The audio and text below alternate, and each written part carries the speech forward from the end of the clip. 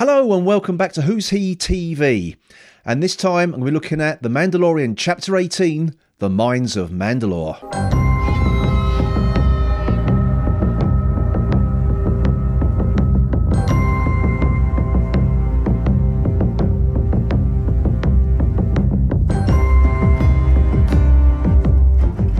Picking up directly from last week, Din and Grogu get straight down to business by beginning their quest to find the living waters of Mandalore in order for Din to redeem himself in the eyes of the Children of the Watch. But before that trip to Mandalore, the pair of them stop by an old friend, Peli Motto, in the hope she can source them a logic circuit for IG-11. But even after consulting with a group of Jawas, Tatooine's diminutive scavengers, well, she draws a blank. I'm looking for a replacement IG memory circuit. Oh, hey, Grandpa. They haven't made those for a while.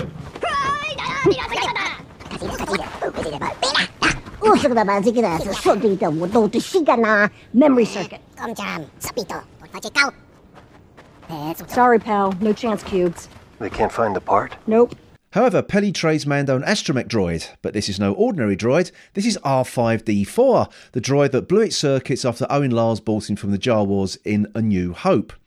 But of course, we also last saw this particular droid in the last series of The Mandalorian.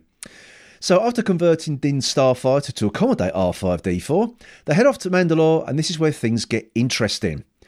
Mandalore, though destroyed after the Empire's purge, is not the poisonous wasteland that the remaining Mandalorians believed it to be. But after fighting off some Morlock-like creatures, Din and Grogu make their way into a cavern and head towards the mines. But en route, Din is captured by a cyborg creature who begins to drain off his blood. But most importantly, the cyborg tosses aside the Darksaber.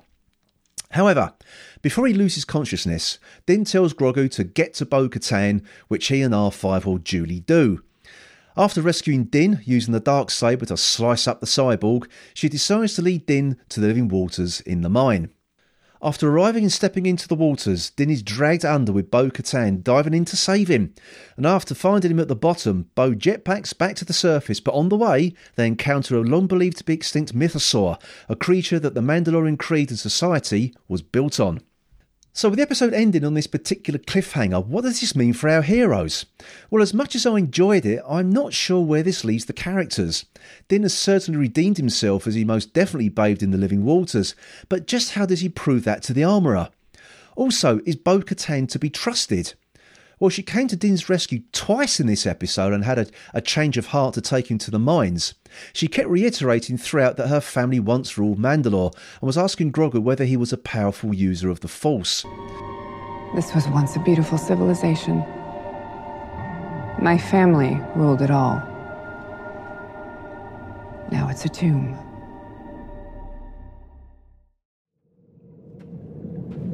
I knew quite a few Jedi, you know. I don't know what they taught you about us, but there was a time we actually got along quite well. Fought, side by side. How good are you with the Force? You must be quite good at it if you got back to me all alone. So I'm not totally convinced she's altogether to be trusted, but maybe this is deliberate at this stage of the season. I also found Din's quest to find the living waters to be achieved rather quickly and conveniently. A big deal was made of reconstructing IG-11 in Chapter 17, but that appears to have been forgotten with the appearance of R5.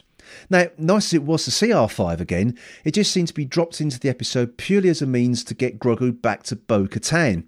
In other words, it was just a plot convenience, and IG-11 now seems to be completely forgotten. But the one thing that really niggled me this episode was the Darksaber. With the tension between Din and Bo-Katan after he won the Darksaber at the end of the last season, it seemed that the pair of them were heading towards conflict as Bo-Katan wants the Darksaber to lead Mandalore once more. But after Din lost it to the Cyborg this season, it came into Bo's possession after she defeated the Cyborg. So shouldn't the Darksaber be hers now, especially she wields it much more effectively than Din, who still can't, lift it off the ground? Well, it appears not, as Din was seen clipping it back to his belt after his first rescue of the episode. Now, maybe I'm playing too fast and loose with the Mandalorian mythos, but it did seem to me that this was overlooked purely to keep that plot point and character tension going. And the appearance of a mythosaur at the end of the episode is also a game changer, as this can also be used by someone to lay claim to Mandalore. But is the mythosaur and the Darksaber a route for both of them to restore Mandalore and reunite their people?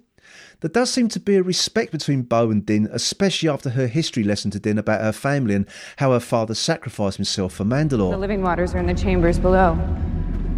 Have you been there? Yes, when I was a child. Really? I was part of the royal family. I took the creed and was showered with gifts. But the rituals were all just theater for our subjects. They loved watching the princess recite the Mandalorian tenets as her father looked on proudly. Such a heartwarming spectacle. Maybe he was proud. I know he was. I didn't embarrass him in front of everyone. Your father sounds like an interesting man. I would have liked to have known him. He was a great man. He died defending Mandalore.